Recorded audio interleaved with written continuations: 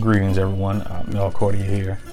Normally I will be doing a marketing in 60-second video, but instead this particular cycle I'll be doing a special edition. In the case of everything that's going on with your favorite celebrities out there in Hollywood, I decided to make this video for those who have an opinion about what they should and shouldn't be doing, and hopefully you all will be able to see things through a different lens moving forward. First, I want to start talking a little bit about crisis management. Now, that's a process in which, a public figure or a corporation or a celebrity attempts to do a little damage control.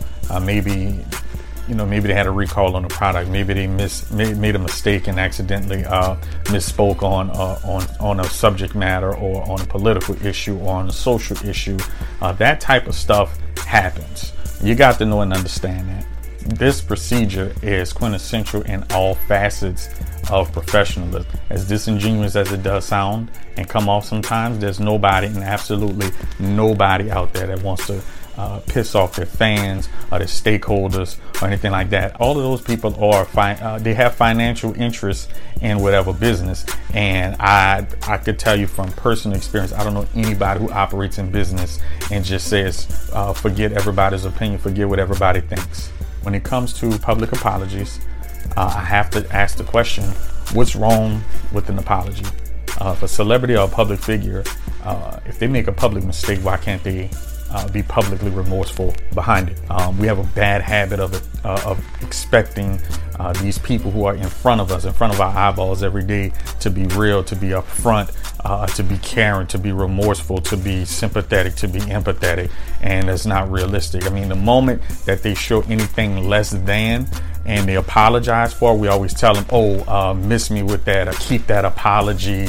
And these days, the public pretty much renders the public figure powerless when it comes to making an apology. As a PR practitioner, is making our job much more difficult moving forward. The person who works in the industry as well as a consumer and a fan of many things, I'm just confused as to how do we fix this? How do we get to common ground about this? Talk a little bit about backlash. Backlash always comes with there's controversy.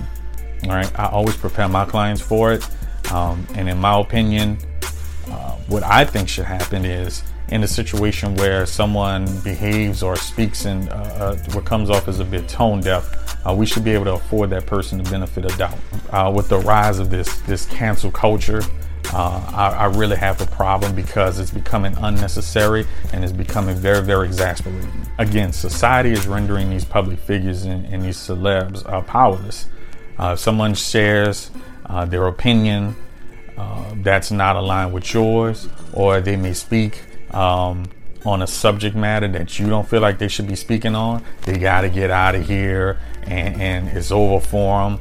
And I think that's complete BS. Not everybody's moral compass is calibrated all the time. Now, the scrutiny that people face whenever they misspeak, stuff like that is 100% unfair. We have to remember is, for every public figure or celebrity, there's several hundreds of regular consumers.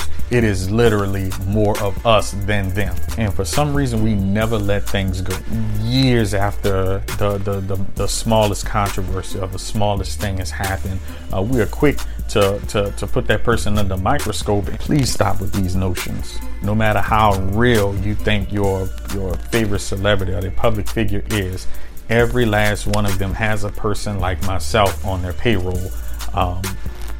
It's just a fact. Now, we demand a lot of transparency, and I want to go back to one of my initial points when it comes to transparency. We want this person to be all of these things. We want them to be real. We want to know their family business. We want to know their business. We want to know every little inkling that it is about their life. And then the moment that person decides to become very, very recluse and very reserved and operate more discreetly, we tend to call them fake, or we call them superficial and stuff. All right, now to sum it up, with the public figure, public relations practitioners, what we're asking for is that the public become more respectful, become more responsible, and become more understanding moving forward.